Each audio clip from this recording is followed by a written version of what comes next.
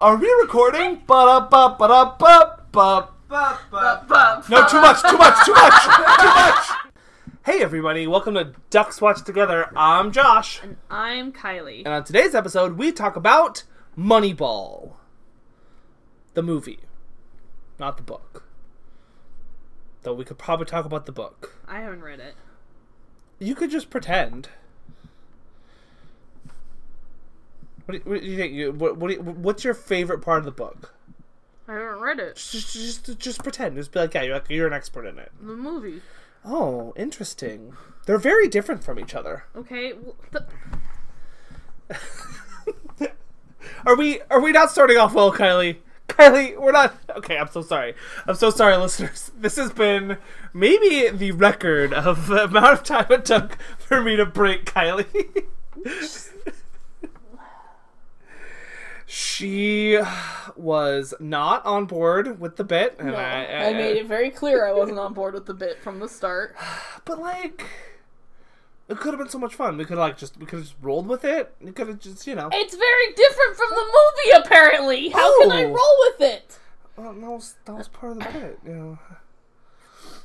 All right, well, why Moneyball, Kylie? Why are we here today to talk about this film? Because you picked it. I did. True story. Because there seemed to be a time where I wasn't going to have a lot of free time in my life, and now here I am. Yeah, then coronavirus happened.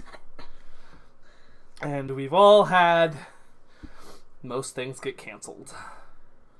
So here we are. We're here to talk about Moneyball. Maybe we'll throw a few curves in because this wasn't its original spot in our calendar. So maybe we'll do a little moving of things around. You guys still? We have to, Josh. We have to rework our schedule. Yeah, they pretty much just canceled all the movies we were going to cover. Mm-hmm.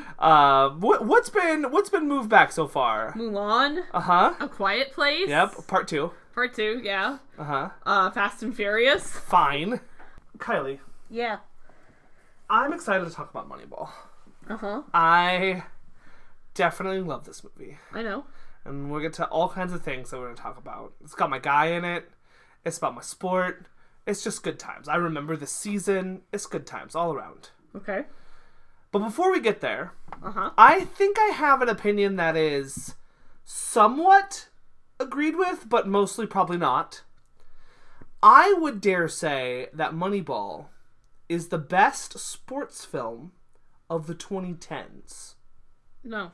Okay, so this is the inquiry of the half fortnight, which is USA. What's the best sports film of the 2010s? Now, I thought you would say McFarland. And while I'm open to conversation, because that's a big statement. But yeah, so what is the best sports film of the 2010s? Creed. This is another one up there as well. Yeah, absolutely. Yeah. Other ones that I thought of that you could put in here, The Fighter. It's 2010. Yeah, but only I like that film. It has Oscars. So does Green Book. Borg versus McEnroe. Okay, well, only we like that. Ron Howard's Rush. And Ford versus Ferrari. Not Ron Howard's, but, also racing. Warrior? Only I like that film. No, lots of people like that film. Gavin O'Connor. Mm-hmm, yeah. Let's see. What else is here? Concussion? Will Smith deals... I don't know if that's a sports movie. Is that a sports movie? Same way that this is a sports movie. Okay, there's far less actual football. And I'm going to say Concussion, not a sports movie. That's like a doctor movie. Because, he's a doctor. We don't really... the sports are not consequential to the plot. 42. Eddie the Eagle. Great. Foxcatcher. Draft Day. $1 Million Arm. I, Tonya. Southpaw? Southpaw. Fighting with My Family. Secretariat. Oh, Secretariat. Trouble with the Curve. That's a bad movie. High Flying Bird.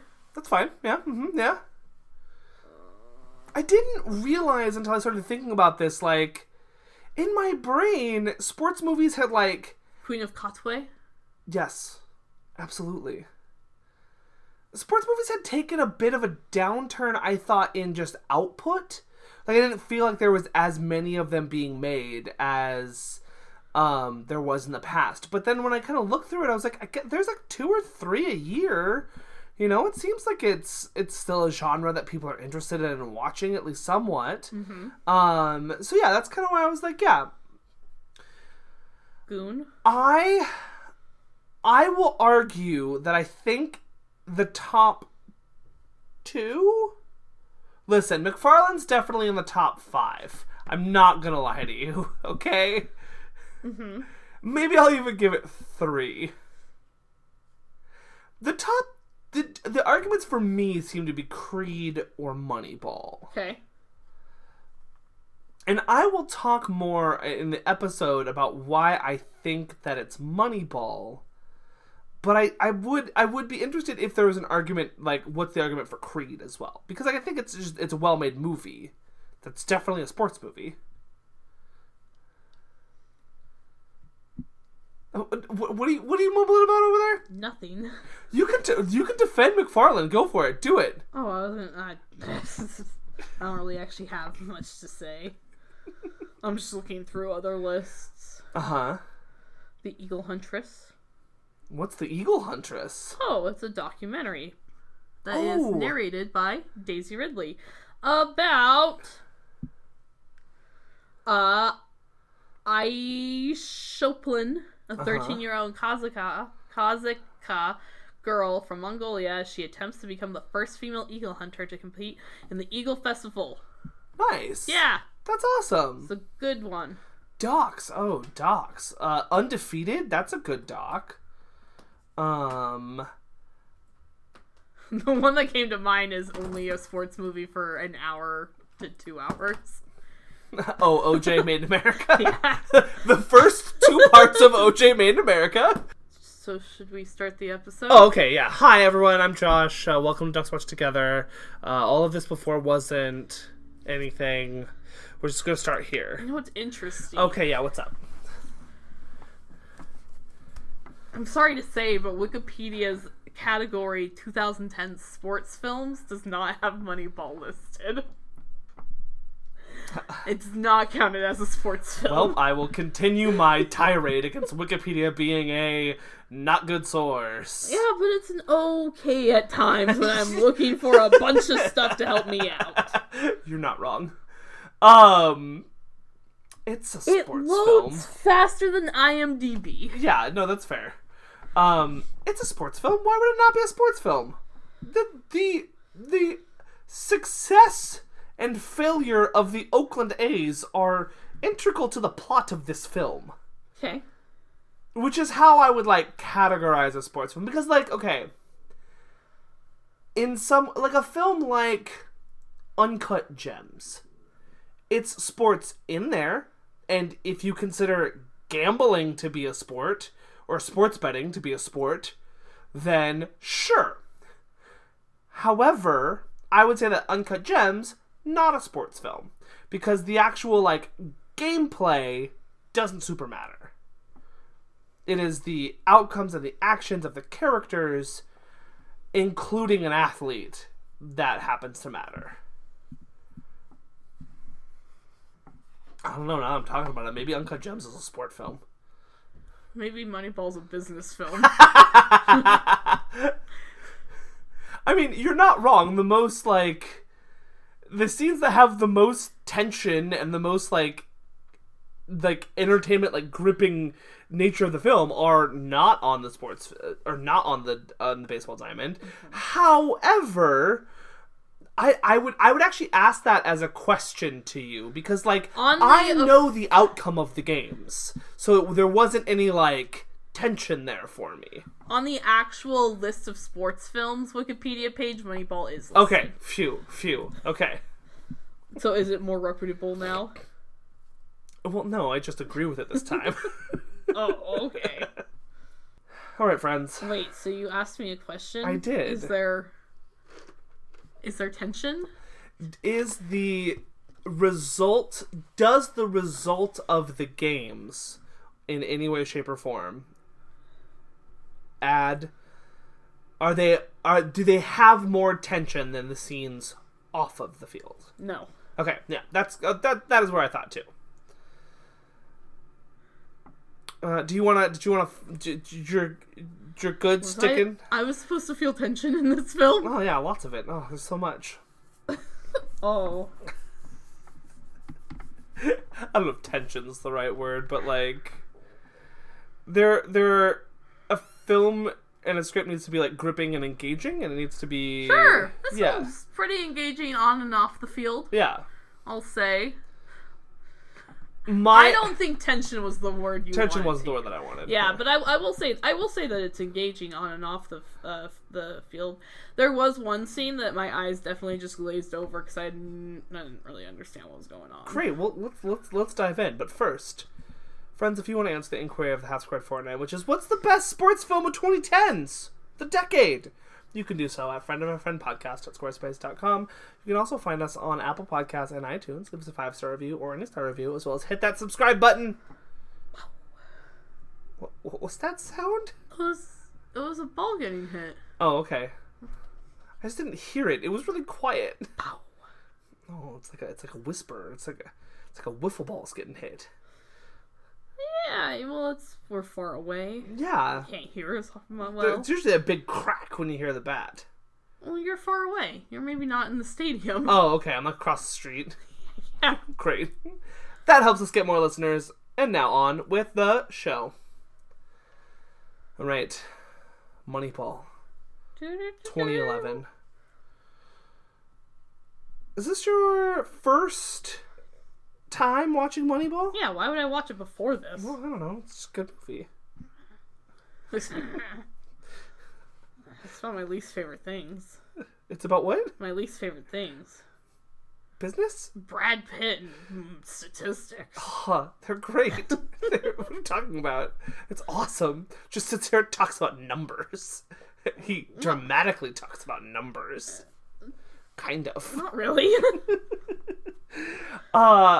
I do think that's one of the interesting challenges that this film takes. So, Michael Lewis wrote a book called Moneyball, based on Billy Beane's term as his role in the sabermetrics revolution in the early part of the 2000s in baseball. And that book doesn't solely focus on the 2002 season, but the 2002 season is like a big chunk of the book. And basically, it's not a narrative book. It's almost like I don't know what the proper word for the article would be, but like, it's just exploratory information. It's like, this is how the revolution happened. These are who did it, and this is why it was there. So it's like an academic journal. Yes, yeah. It would be more like that. And Billy Beane is a central focus, as is Paul DePodesta, who is the character that Jonah Hill is based on. And Paul DePodesta goes on in real life to be a general manager of the Los Angeles Dodgers for a long time. And then he also is now trying to apply his thoughts and thinking to the Cleveland Browns. So he's over in football. He's a general manager over there now as well. How's that going? So far, not good, but he's only been there for one season. You gotta get a bigger sample size. Yes. Sabermetrics and just statistical ways of looking at players rather than the old school values of heart and all of that, which we'll totally get into. Grit. It started in baseball, and baseball was the first one to be revolutionized by it. And then that's because baseball's the easiest way to do it. Yes. For.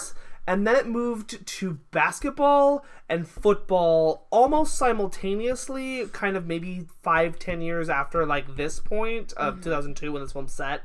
Basketball was took it in quicker, and football's been the one to embrace it the least, and they're still trying to figure out what it means for their sport. What are the big five?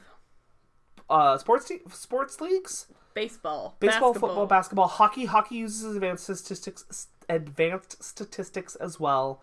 Yeah, well, and also because, like, technology has gotten better to make it even easier to do that. Exactly. Because, like, now you can map the shots and the trajectories of a lot of things, so it makes sense that it's taken off a lot more now than in the olden days. Well, and then if you really look at the other three major sports, football, basketball, hockey... Wait, we didn't name all five. It's usually the big four, but the fifth one is either NASCAR or soccer, so whichever one you want. So really it's 6? No, it's 4, but... Golf? Tennis? Big 5? That's what that company is named after, the, like, 5 sports leagues, right? Are they? Like, Big 5? I have no idea. You know what Big 5 is, right? I know what Big 5 is. I don't know if they're named after the Big 5 sports leagues. That's what it should be. Yeah, but there's only 4. You can get hockey gear there. Yeah. You can probably get soccer gear. You can't get NASCAR there. You can't just get a NASCAR. Hey, I need a NASCAR. You can probably get golf. Yeah. Anyways, sorry. All right, sorry, you're fine. The other 3 in the big 4, the major 4 of America, there are more specific elements to specific plays. In football, basketball, and hockey, I think you all have plays that you're trying to set up. And not that you're not trying to do plays in baseball, but it's very different in the sense of that everything is reactive towards something happening, meaning that, like, everything, like, you can't do anything unless you're on base. And once you're on base, you can't do anything unless you either take a risk or the hitter does something else or the pitcher does. Like, it's all very much like plays happen around, and it's a game that moves very intertwined with each other. So it's a real cause and effect. Yes, yeah, that's a great way to put it. Whereas I think that cause and effect is definitely a thing that happens in football, basketball, and hockey. There's more factors almost, though. Yes, there is. Because, like, I mean, the initial thing is you pitch, and then the player either hits it or they don't. Yes. And then from there, you get all your other options. Yeah. But, like, with football, like, there's, like, 18 people or something on the field. 11 on each side. So there's 22 people on the field, and at a certain point, they can all just do whatever they want. Yeah. And I mean, like, I guess baseball players could do whatever they want, but they really can't. Right, there's rules, but as long as you're staying within those rules... If you're on first base, you can go to second base. And I think that some of it is that the other 3 sports seem more... Baseball's a team game, and I'm not saying it's not, but it's a team game based on individual success. Mm-hmm. Whereas in, like, football, basketball, hockey, you can't do well unless your team is also doing well to help you. Like, even the best basketball player in the world could be there with, like, 4 randos. Like, it's you, me, Sly and Ann, and LeBron, and we're gonna lose. Because everybody's gonna cover LeBron. Wait, who are we playing? The Golden State Warriors. Oh, I was thinking, like, maybe if we were playing, like, your ACT. So, just some children? Yeah. Like, if we were just playing some kids or something, like... No, we're in the NBA. Why are we there, Josh? Josh, this is my point. The sport that we get dropped into...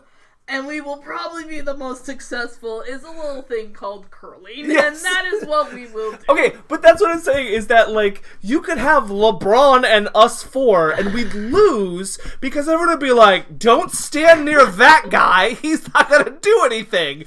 Guard LeBron. Or they're gonna have, like, the other 4 people on LeBron and 1 person just jumping back between the 4 of us. No, I mean, there's really only 3 of us. Anne's just gonna stand there. So, like... Anne's very competitive, and if we're not winning, she might get a little bit discouraged. She's gonna join LeBron's team.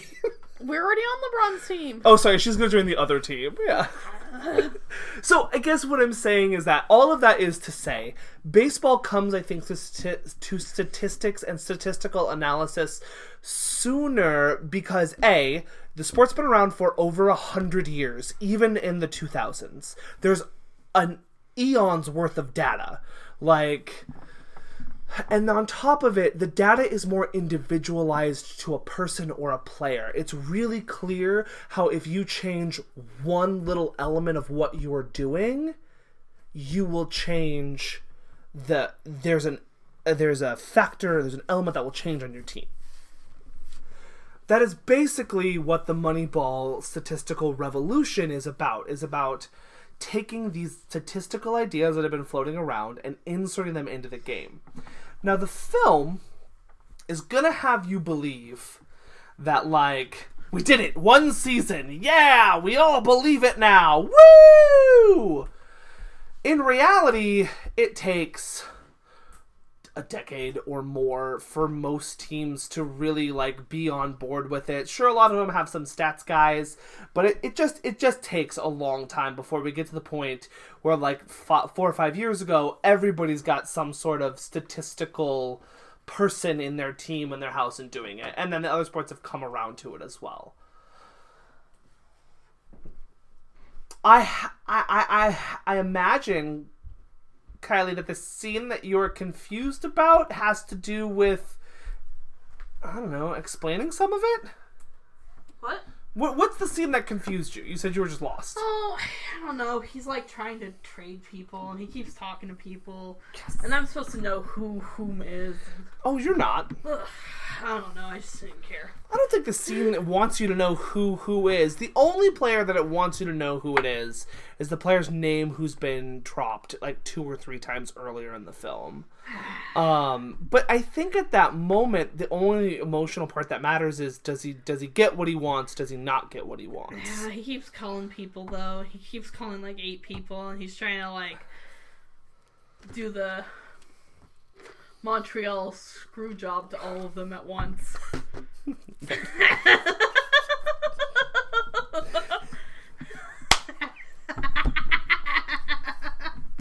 I mean, you're not wrong, but it's also not that malicious. It's his job. No, I was getting a blanket. That's why I couldn't respond to why it takes baseball so long. It's because we don't listen to mathematicians or statisticians or, scientists.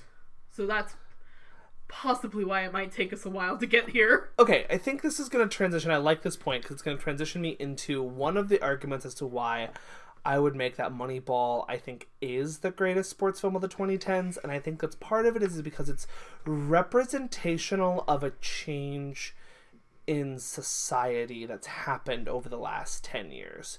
Now, I don't think that change in society is that we listen to mathematicians and scientists more. It's that baseball teams do. It's that I think the country as a whole has been slowly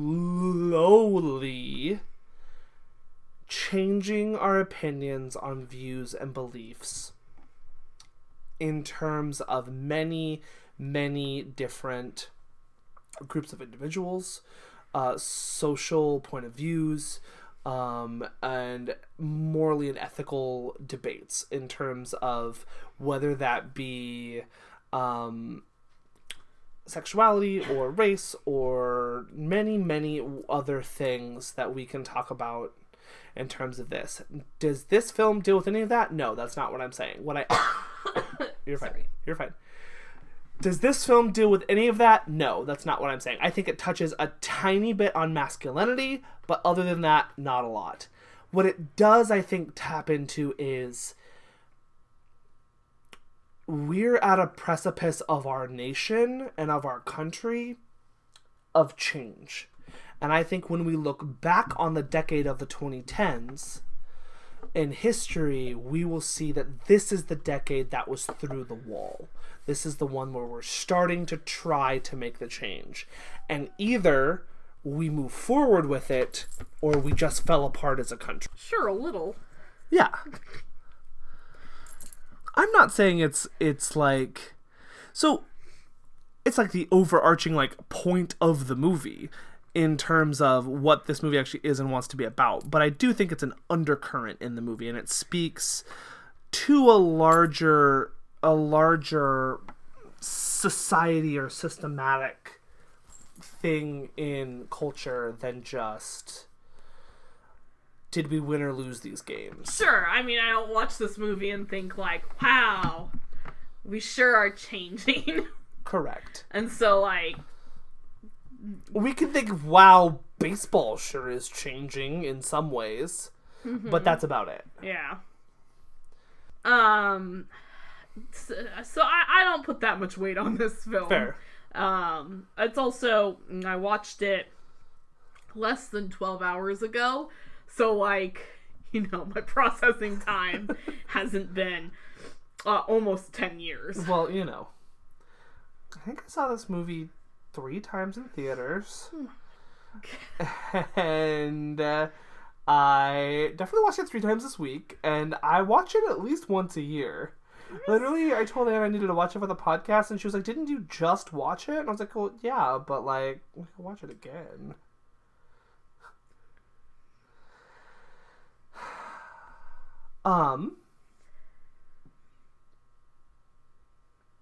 What are your kind of overall thoughts and premises on the film? Just because I feel like I just jumped into talking about some of my ideas.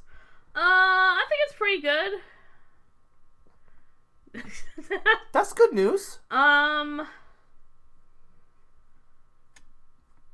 He would.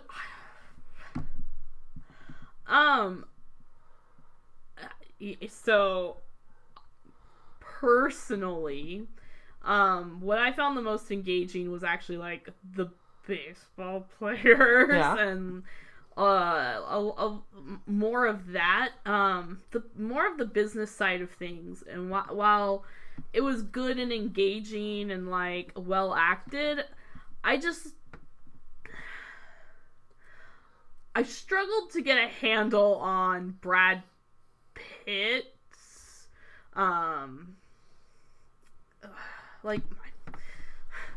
like he trusts this Jonah Hill character. Mm-hmm. And it's because another general manager or someone listens to him. Mm-hmm. And he continues to go along with Jonah Hill for the longest time.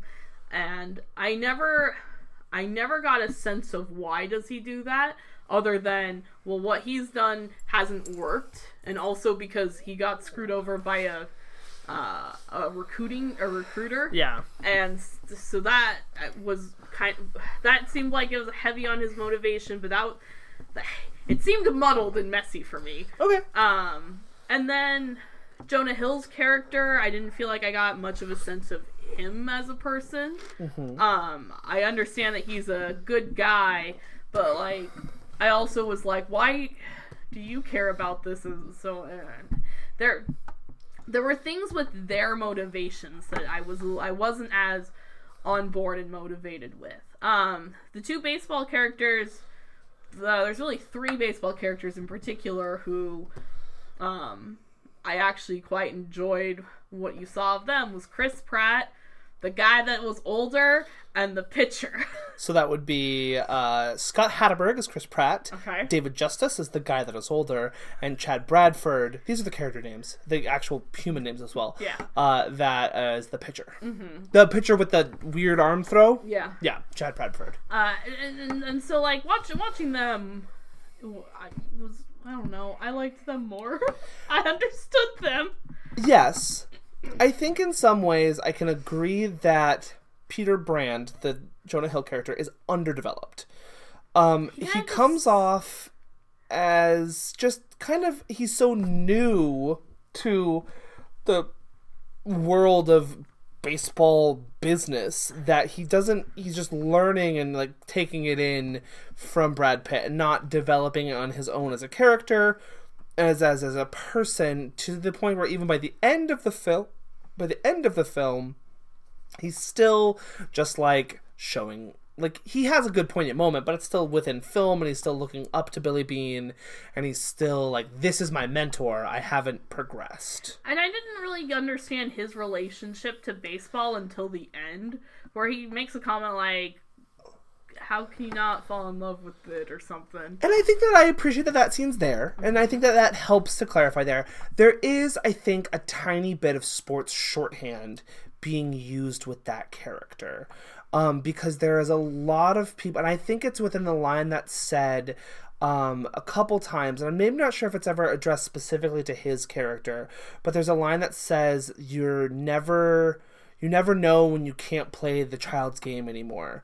And and I think that's a big theme of the film, in that a lot of sabermetricians, they are that way because they were not able to play the game, so they found their own way to connect into it, and that is to the stats and the math and like the finding that other way into the game. And so there's a lot of folks that were told that they were too nerdy and that they were too like outcast, and I think that's represented in the scene where Pitt goes to the Cleveland organization, and there's like a bunch of guys in a room, and Jonah Hill's standing over there. It's his introduction, and like he whispers to the head scout, but it's the scout that gets listened to. And so I think that it is, in the fact that it's his first job in baseball, and I think all of this is shorthand for fans who know what the stereotypical of a sabermetrician or a math baseball person is. So I agree that, like, looking at it from that other angle, that, yeah, that character is a little undercooked until maybe the very end of the film. Mm-hmm. Yeah, absolutely. Billy Beane and Brad Pitt. So I think that this is a decent time to say the sentence out loud that, like, a lot of this movie's made up, even though it's based on a true story. That's fine. Which is totally fine. I don't really care. But a lot of the motivation behind that they give is true in the sense of it happened to Billy Beane. But Billy Beane has never really stated that, like, his motivation for doing all the Moneyball things was the way that he was treated by the scouts and as a player.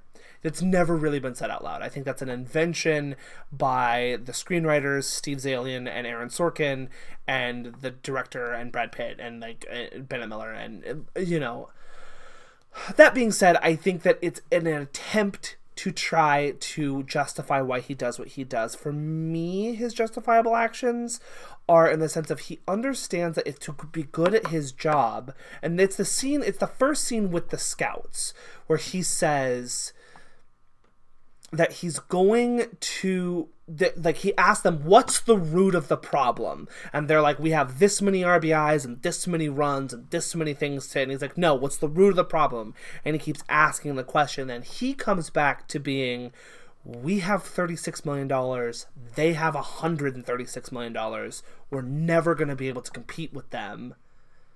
How do we solve this problem? Give up. And I think that what I really like about this specific Brad Pitt character, and I think Pitt does this in quite a few of his characters, is he's a character that follows his instincts, his heart, his gut, whatever you want to say, and understands the limitations of his knowledge. And I think that Billy Beane's motivation in this film and why he's doing it is he needs to solve a problem that he can't solve. And so his trust for Jonah Hill and the Peter Brand character is thinking, this guy knows how to solve the problem. And if I can be the translator of his words to a baseball community because I have a baseball background and he doesn't, then this is how we're going to do it, and we'll do it together. And I think that is where his motivation comes from in terms of just the baseball. He wants to be good at his job, but in being good at his job, he wants to and needs to do it for his daughter and for his family. And that is an element of this movie that I think I personally really love and glom onto, is that I think in a lot of times sports movies, people have families or love interests, and it feels a little just tacked on. It's like, yeah, they have a family, right? You like them more now. They got kids or whatever. Here, we spend a lot of time with his daughter. A lot meaning like more than you would expect. More than you would expect, and or probably the most. She probably gets equal screen time to like a Chris Pratt character, which is a secondary character. Anybody not named Jonah Hill or Brad Pitt. And I think that's really important to the character. One of my favorite scenes of this movie is where they're in the guitar store, the music store, and he asks her to sing, and she does sing a song, and it's this, like, it can be fairly all on the nose, but, like, the lyrics of that song are about, like, she's like, I'm just a little girl lost in the middle, and, like, the whole thing is just about being lost and not knowing where to go and how to find your way and how to find that strength in trying to continue when you don't know where to go, and how to continue when no one believes in you and no one believes in what you're saying. And then that song comes back at the end of the film in a way that I think really ties it all together, in the sense of he's just a person trying to do the right thing at every step. And he doesn't know what that is, but he knows in order to succeed, he has to change the game. And I that to me is the beautiful, like, that's I think what I tap into about this character and this part and this movie, is that yes, I think the baseball aspects are really fascinating to me, and I love the players also, like those three characters that you talk about. I love them also. I think that's for me just where this movie ticks up and goes into that next level, is because at the end of the day, it's not about Moneyball. It's not about the sport, which it is. It's about Brad Pitt's Billy Beane trying to find his place in his family and in his world. Oh, so it's not a sports film. It is a sports film, but yeah, it has more layers to it. It almost sets it up to where at the very end of the film, when he has the choice to leave Oakland or not, I know I'm rooting for him to stay. Even though, like, the better financial choice is, and probably, like, other, like, knowing what I know, the best choice would have been for him to go to Boston. Billy Beane still has not won the last game of the World Series. And Boston has. You know, and they did it using his theories, like the Red Sox, the Cubs, the Rays, so many teams that have been in the playoffs and been doing really well, the Astros. They're all using this sabermetrics idea, and they're using it to success, and it's just Oakland hasn't, because baseball is a beautiful game, but baseball is a game of chance at times. The A's haven't ever got back there, you know. They've been in the playoffs here and there, they just haven't ever won the last game. It's also a game of money. Yes. What I mean by that it's a game of luck and chance is that, like, at the end of the day, you put two teams, whether skill there or not, money there or not, they're going to play 7 games, and whatever happens. You know, in a short series, there's only so much skill that can do, you know. I agree with you. The money is the big thing, that you can collect all those players, and when you take not only that idea of how to do sabermetrics and money and put it with a team that has a lot of money, they're going to do better as well, because now they can be smart and spend money. Which then, there could be like a Billy Beane, there could be a Moneyball 2.0. In the last 5 years, the A's have had another resurgence. They haven't quite got to the high highs that they got in the early 2000s, but they had another resurgence because what happened is everybody went to look at these on-base statistics and getting on and like valuing all the things that they valued in Moneyball. So then what that means is, as Billy Beane knows, is that when everybody's doing one thing, there is something that people are undervaluing. And the thing that people then started undervaluing were power hitters and all of those things. And so he almost, again, created a second revolution because he had a team that was built around power, and it did really well. You know? I do like those player characters, though. They're solid. I like those scenes. This is, again, it's Parks and Rec era Pratt. And he's just playing that the first version of what Chris Pratt is. But I like it. I think he adds a lot of sympathy and empathy to that character. Yeah, he's a much different baseball player. You know what I'm sick of seeing? Actually, I'm not that sick of seeing. You know what I see all the time? It's these arrogant baseball players who suck You know what this guy is? He's really quiet and just reserved. And like when he says, "What's your biggest fear?" he says any contact with the ball. That the ball will be hit in my general direction. And then David Justice laughs. And then he's like, no, really. Good luck with that. Oh, such a good scene. There are a lot of good scenes in here. The funny thing is, it's like, you know what Scott Hatteberg is actually not very good at doing? Playing for space. Playing for space. And playing baseball. It's pretty easy. Yeah, you know. Yeah, first base, it's pretty easy. He said that and I was like, huh. And then immediately it's countered. Like the other coach, he's like, no, it's hard. What are you talking about? It's incredibly difficult. It's so good. It doesn't matter, though. You know what I learned? It doesn't matter when you're pitching and everything. What matters is the base time. Yeah, it doesn't matter. That is a flaw of this movie, that as a baseball fan, I'm like, listen, you are simplifying this way too much. Like, yes. They simplified everything. Yes, you're not wrong. But, like, if you really went and looked at the 2002 A's, like, they very much, like, narrowed the scope of this movie to where it's literally about how do these 3 players make up for the loss of these 3 players. When really the scope of the 2002 A's is they had 3 of the best pitchers in baseball. They didn't lose those, still under good contracts. They had 2 of the best hitters in the baseball. One who is Eric Chavez, who has a part in this film. He's the guy that he says Chavi to. He says it like 2 or 3 times. He's literally the best player on the team. And they don't talk about him because he's like already there doing fine. Jermaine Dye, who they reference a couple times, is the second best hitter on the team.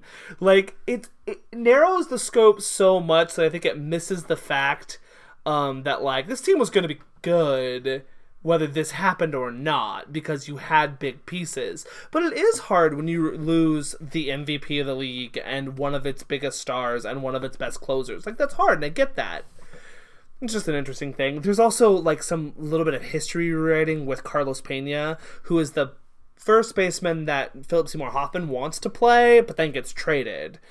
He actually wasn't very good with Oakland. He was actually sent to the minors and then traded, and then when he was brought up with the Tigers, he caught fire and was the Rookie of the Year that year, but, like... All-star. Yeah, All-Star. He'll be an All-Star. All-Star. Not wrong. Philip Seymour Hoffman's great. I like, it just can't... He doesn't give 2 craps about Brad Pitt and this philosophy, and I love him so much... Even though the manager's like, I was in on this conversation too. I was a part of it. This is an incorrect portrayal of me. Great, fine, whatever. It's a movie. You could have cast anybody in that role. But you didn't. You cast Philip Seymour Hoffman. And, like, just the way that Hoffman and Pitt just get to go off of each other and get to go at each other is just, it's fantastic. I love watching those scenes. Good performances. Good script. There was an early version of this movie. So it was in development for almost 10 years before it came out. Like, literally right after this book. Or maybe I'm almost as there. So it was like 7 years maybe. Yeah, the math doesn't work out. Sorry. The book comes out in like 2004 or 5. And then it almost instantly goes into development. And it's attached with Steven Soderbergh, and Brad Pitt then comes on and gets attached. Published in 2003. Okay. And then Steve Zalian, who is like a pretty big screenwriter. He's worked with Scorsese quite a bit. He's worked with Spielberg. He's one of the names. Writes this draft, and Soderbergh's whole pitch is he wants to get actual Scott Hatteberg and actual David Justice and actual Chad Bradford to play themselves in the movie. And then he was going to film it partially, like, he was going to film it documentary style, where he was going to have, like, talking heads of them, and, like, then it was going to, so, like, this film gets, like, almost right up to the moment of approval. And then Sony, right before shooting is about to start, is like, oh no, this is not gonna happen. No one's gonna watch this movie. And And so they scrap it, and then Pitt's like, well, fine, if you don't want to make it, let me do it at my production company, because he really liked the character that was written, and then he brought in Bennett Miller and Sorkin, and they kind of crafted it to be this movie. But I'm like, that's fascinating.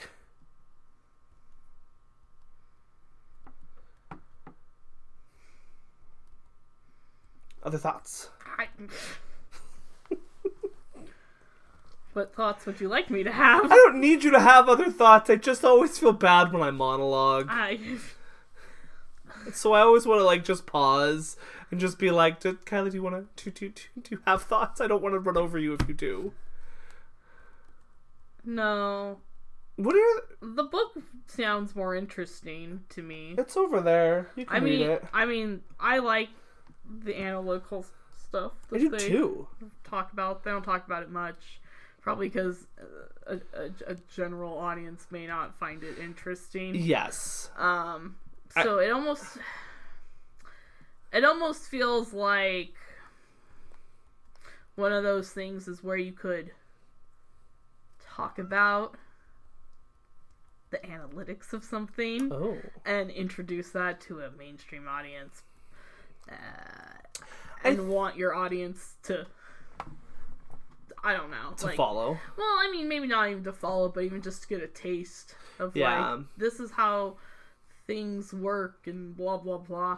And I'm not, like, furious that it doesn't do it, but it just seemed like a missed opportunity. Yeah. And so, like, I don't know. I think they try to a very small extent, meaning that they try to explain what on-base percentage is and why it's important. And on-base percentage is the most basic of advanced stats. It's like the pumpkin spice of advanced stats. Like, everyone's like, yeah, okay, we get it, but, like, what else is there? Like, it was adapted really fast. I mean, batting average is a bull crap stat. But it's popular. It's popular. It's easy to calculate. On-base percentage is what they try to use and do forward here. And I think they explain it well enough about what it is and why it helps. But I agree with you. They don't really care too much about the analytics. They want you to care about the analytics in sense of how it's changing the game, and that's about it.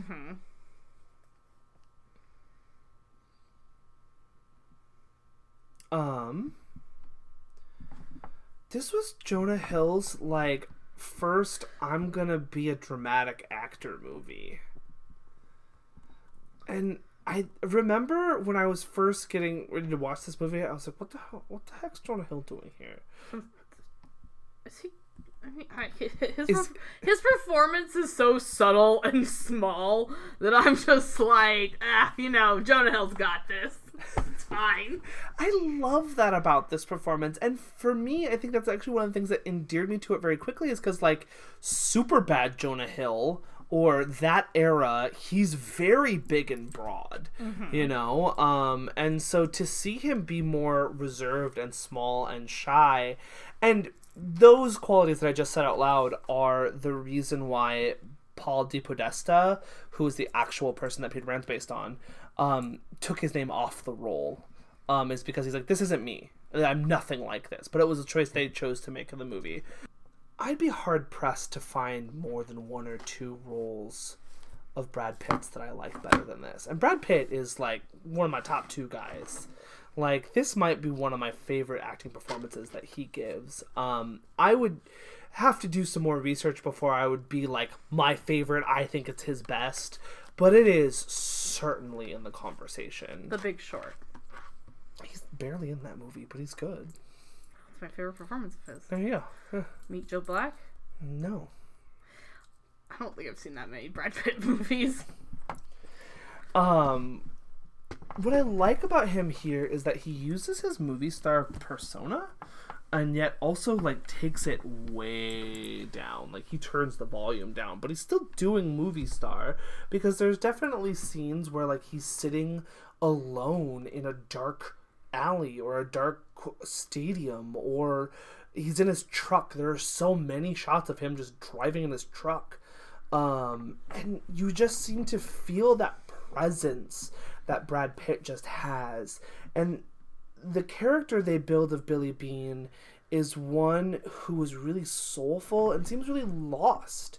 And he's searching for a lot of different things and a lot of different ways that he can be and interact. And I do think in some ways there is this idea of masculinity that the film is challenging, because you've got Billy Beane and Brad Pitt, who's a very traditionally like baseball masculine dude, but he's asking the world to change. And I think by seeing his change and his softer side, not that he changes from who he is, but he does have a softer side, I think that's really what helps make this performance as unique and layered as it is. I mean, you've got this, we haven't mentioned Robin Wright yet, his ex-wife, and do you know who plays Robin Wright's new husband? No. Director Spike Jonze.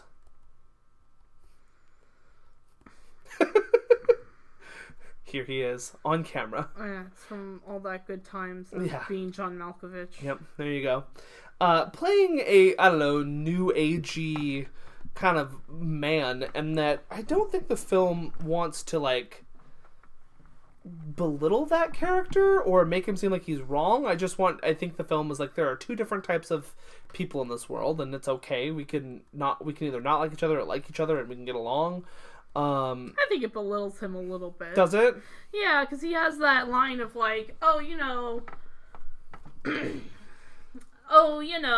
if we don't think she should have a cell phone, we can talk about it.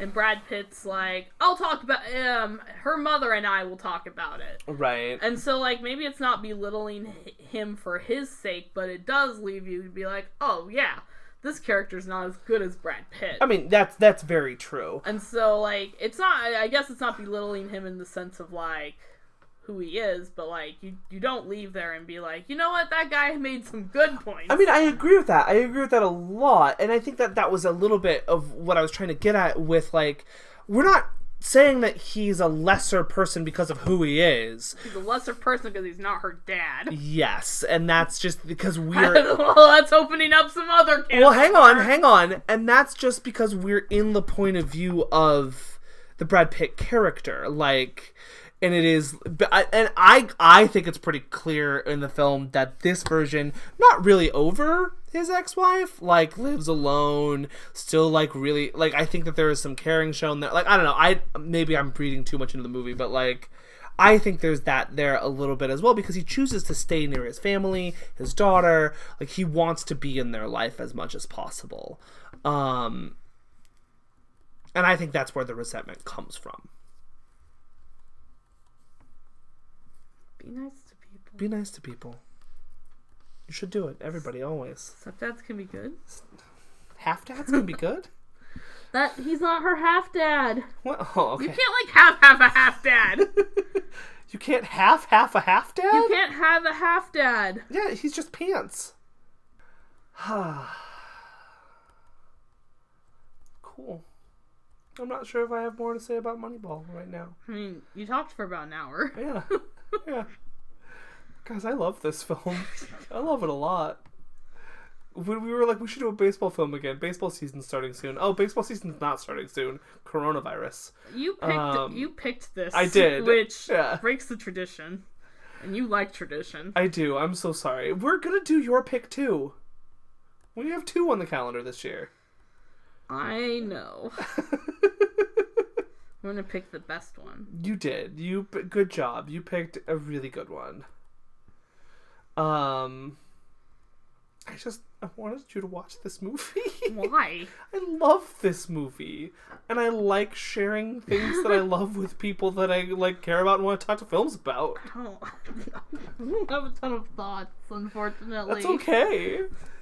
Maybe I just wanted a monologue. Maybe I just needed this in my life right now. You can monologue. I thought it was a good time. I'm like, that is my win, is that you didn't hate this movie. I would not have nominated it for all the Oscars. I will nominate it for all of them. Best film of 2011, hands down. Okay, let's take... Oh, there, Pecos Bill. Alright, listen. Better than The Fartist, okay? Okay. I won't fight you there. 2011? Yeah. Okay. Oh, you might be right. 2011 is a stinky year for movies. Yeah. Yeah. Yeah, never mind. Moneyball! Give it all the Oscars! I mean, listen, if we do 2011 in our rewrite the Oscars, you're gonna get maybe a separation? Yeah? Yeah, absolutely. Like, maybe this would never win an Oscar. Okay, alright. I think The Raid probably is probably one of the more influential films of 2011. I think that, like, if you're just looking at Oscars, what's hard about 2011 is because Oscars suck. Is there's a specific type of Oscar movie, and none of them were very good that year. The Descendant. Oh, War Horse. I like The Descendants. War Horse is crap. We're gonna watch it, right? Yeah, when we get there. War Start Trek. Get over there. War Horse. Hannah? Yeah. Harry Potter? That's a good Harry Potter. I think that's like 4 on my ranking that year. This is also, Midnight in Paris. Tree of Life. Yep. People like those movies. My favorite of this year is We Need to Talk About Kevin. Mm-hmm. Didn't get any nominations or buzz because no one gives a crap. About Kevin.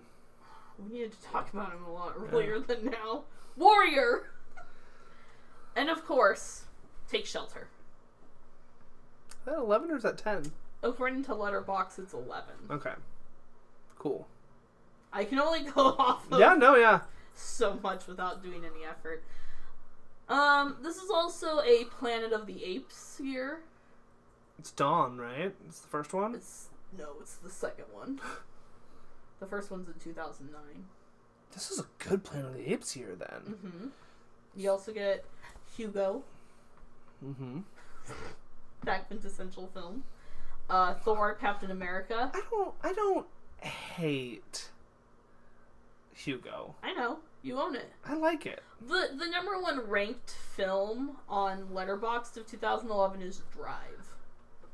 Is it ranked by popularity or by rating? I mean, either is fine. It's still popularity. That's fine. That's fine. That makes sense. Do you want me to do it by rating? Ooh, let's do it. Let's Letterboxd top 10 of rating. Okay, not my rating. Okay. Get short films out of there. Ooh. How do I do that? I think there's in the same place, there's one that says length in that same filter area. If it's not there, that's fine. Oh, you can only filter one at a time. Oh, okay, never mind. Okay, great. Okay. I'm gonna skip to the first 2. Okay. Because they are, it looks like movie concerts. Great. Okay. We're also gonna skip the third one. It looks like a documentary. Okay. We're gonna start at 4. Okay, great. Josh, I lied. We Need to Talk About Kevin is not my number 1 film of 2011. Oh. This is my favorite animated film of all time. You have seen it. Do I own it? Is it up there? Is it Pixar? It's not. Oh, okay. You were looking right at the Pixar films. I was like, when did they release in 2011? Like... Cars. Yeah, there you go. Yeah. Ding! Cars 2. Ding! No, just Cars. No. The re-release. Animated, Cars 2, actually. Doesn't matter. Yeah. What? Animated, you love it. Uh-huh. Shrek re-release? 10-year anniversary. You say that it's like the closest thing you can get to capturing humanity on film or something like that. Oh, gosh. Your Letterboxd review is like super extra.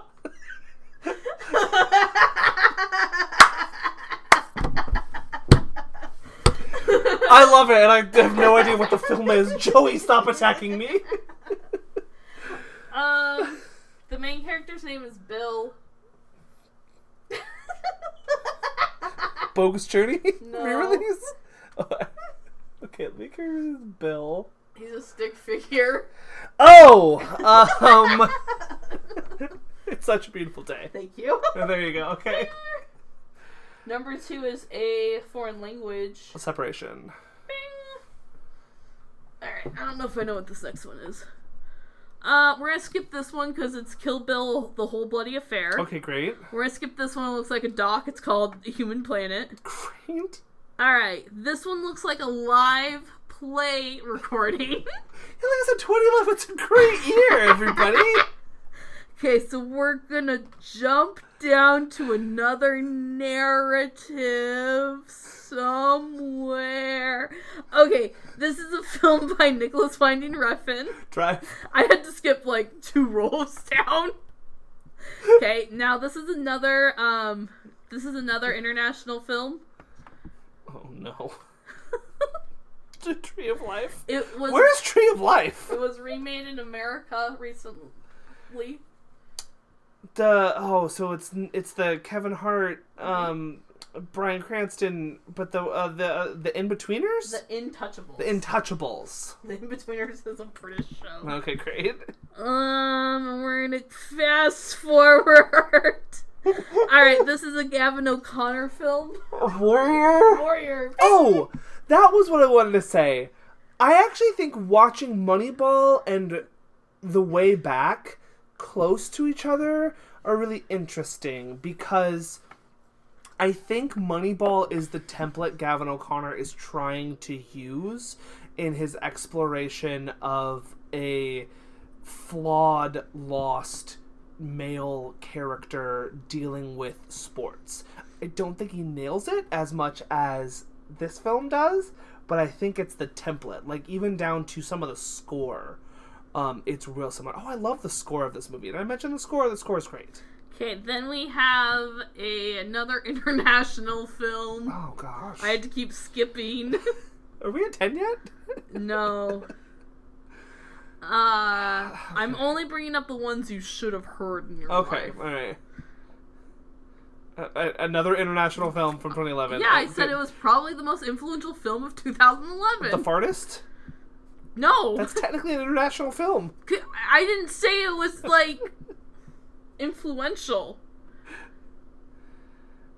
Holy Motors? No, that's 2012. I go. The Raid? The Raid. Okay.